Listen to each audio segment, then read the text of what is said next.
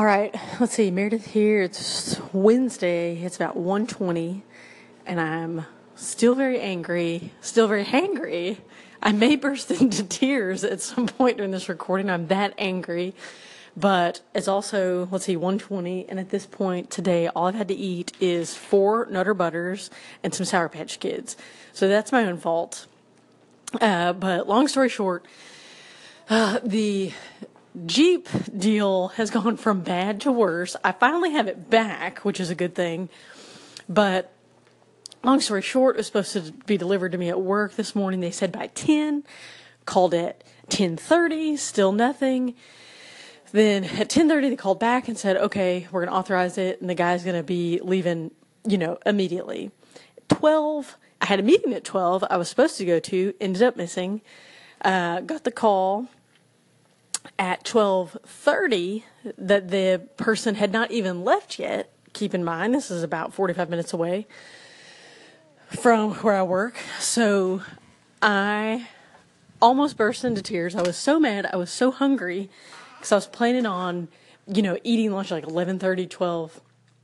But that's not really the point. So when I found out that it was 12:45, they had not even left yet, I started typing a letter, and I was like, I've got to send something. I've got to document this whole thing and just send it to the owner. I don't want to call. I don't want to go up there. I don't want to make a fool of myself, but I just want to document that I've had a bad experience.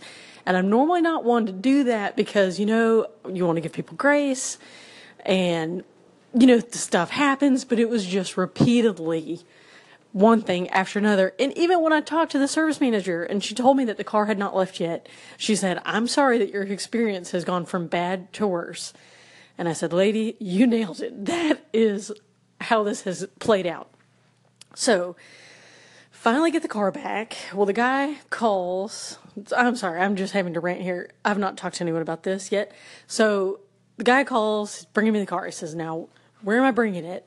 I said, do you know where you're bringing it? He said, yep, I do. I said, okay, where are you bringing it? Because I just wanted to make sure. And he said, well, out near the airport. Where I work is nowhere near the airport. And I said, I'm bringing it to CenturyLink. That's where I work. And he's like, oh, that's by the hospital. Nope, not by the hospital. So just get on 165, go north. When you get here, follow these 3 steps to get past security into the building. Finally, when he got there, did not follow any of those steps. I had to chase him down in the parking lot. So, that was just continuing to get worse.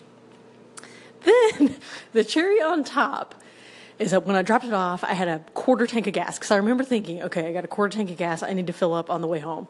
When they brought it, or that I'll need to fill up pretty soon. When they brought it back to me, the gas tank was totally empty and with the light on. So I was like, are you freaking kidding me? So left work. I just met him in the parking lot and said, this has been terrible, but I really appreciate you bringing it out here. Got in the car, went straight to the gas station, got some gas. Now I'm at home, heating up my lunch. So hopefully that puts an end to the Jeep saga. However, I have submitted that letter to the owner of the Jeep dealership and said, I'm looking at purchasing a Wrangler in the next few years, but I can guarantee you it will not be here. And I'll take my business down the road to Brennan Dodge in Ruston because I've heard great things about them. I've had people who've used them, and I've had nothing but really a terrible experience at your dealership. So sorry to say I will be moving my business down the road. But sometimes you just got to let people know how it is so that way they can hopefully improve. But on a better note, I had a great 3-mile run this morning. The weather's great. And yeah, now I'm exhausted from going through all of that. But hopefully this will put an end to my ranting for the foreseeable future because I don't like to be in this kind of state. But about to get some lunch. I think that's going to be key is getting some food and then continue on with the rest of the day. It's going to be a long day.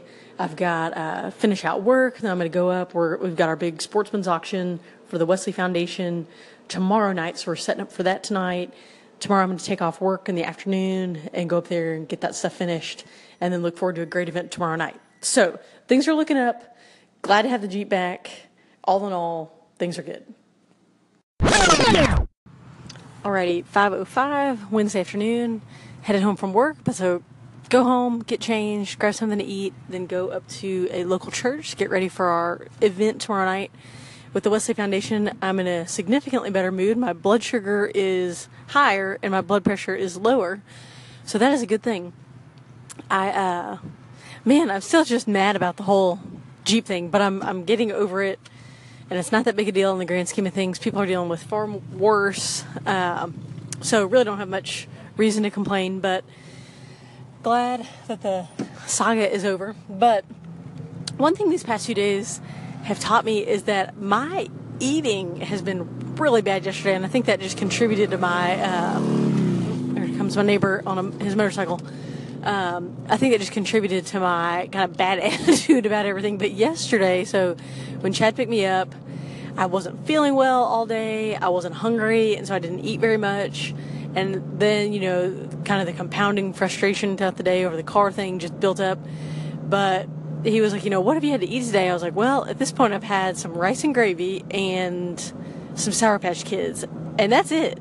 And I think I had a bowl of cereal at, probably like 6 a.m. So that wasn't good. And then today, as of like 1:20, all I'd had was 4 Nutter Butters and some Sour Patch Kids. Because I had skipped breakfast because I was trying to Chad had to be somewhere, so he had to drop me off at work early, and then I didn't get to eat my normal breakfast. And then I was going to buy breakfast at work, but then I ended up going, and then my boss just bought me coffee, and I didn't want to get food too because I didn't want her. She wasn't getting food, so I didn't want her pay for food, but not getting. It was just one of those weird things. So I ended up just grabbing some Nutter Butters out of our snack drawer, which is amazing. We have this whole filing cabinet full of just snacks, chips, handy snacks, fruit snacks, candy. But that is, it's literally like right across from my desk, so I got to be really careful not to dip into that. And my friend and coworker brought me a big bag of the big Sour Patch Kids yesterday, because I've been talking about Sour Patch Kids a lot. So I don't know, I've just been thinking about them. So she brought me that, which was super nice, but there are is the serving size, in 7 Sour Patch Kids, there's 30 grams of sugar. So I'm trying to limit that to like 7 a day that I eat, just to save my teeth. So all in all, feeling better. I'm excited to go up to Lee Joyner, the group of students and our director's been up there since 2, doing a lot of work getting things set up. So I'm thankful for that. So I'm going to go and help with just kind of finishing touches tonight. Then tomorrow afternoon, head back up. So it'll be a short work day, which would be nice. But yeah, I may check back in later. Maybe not. If not, I will see y'all at some point.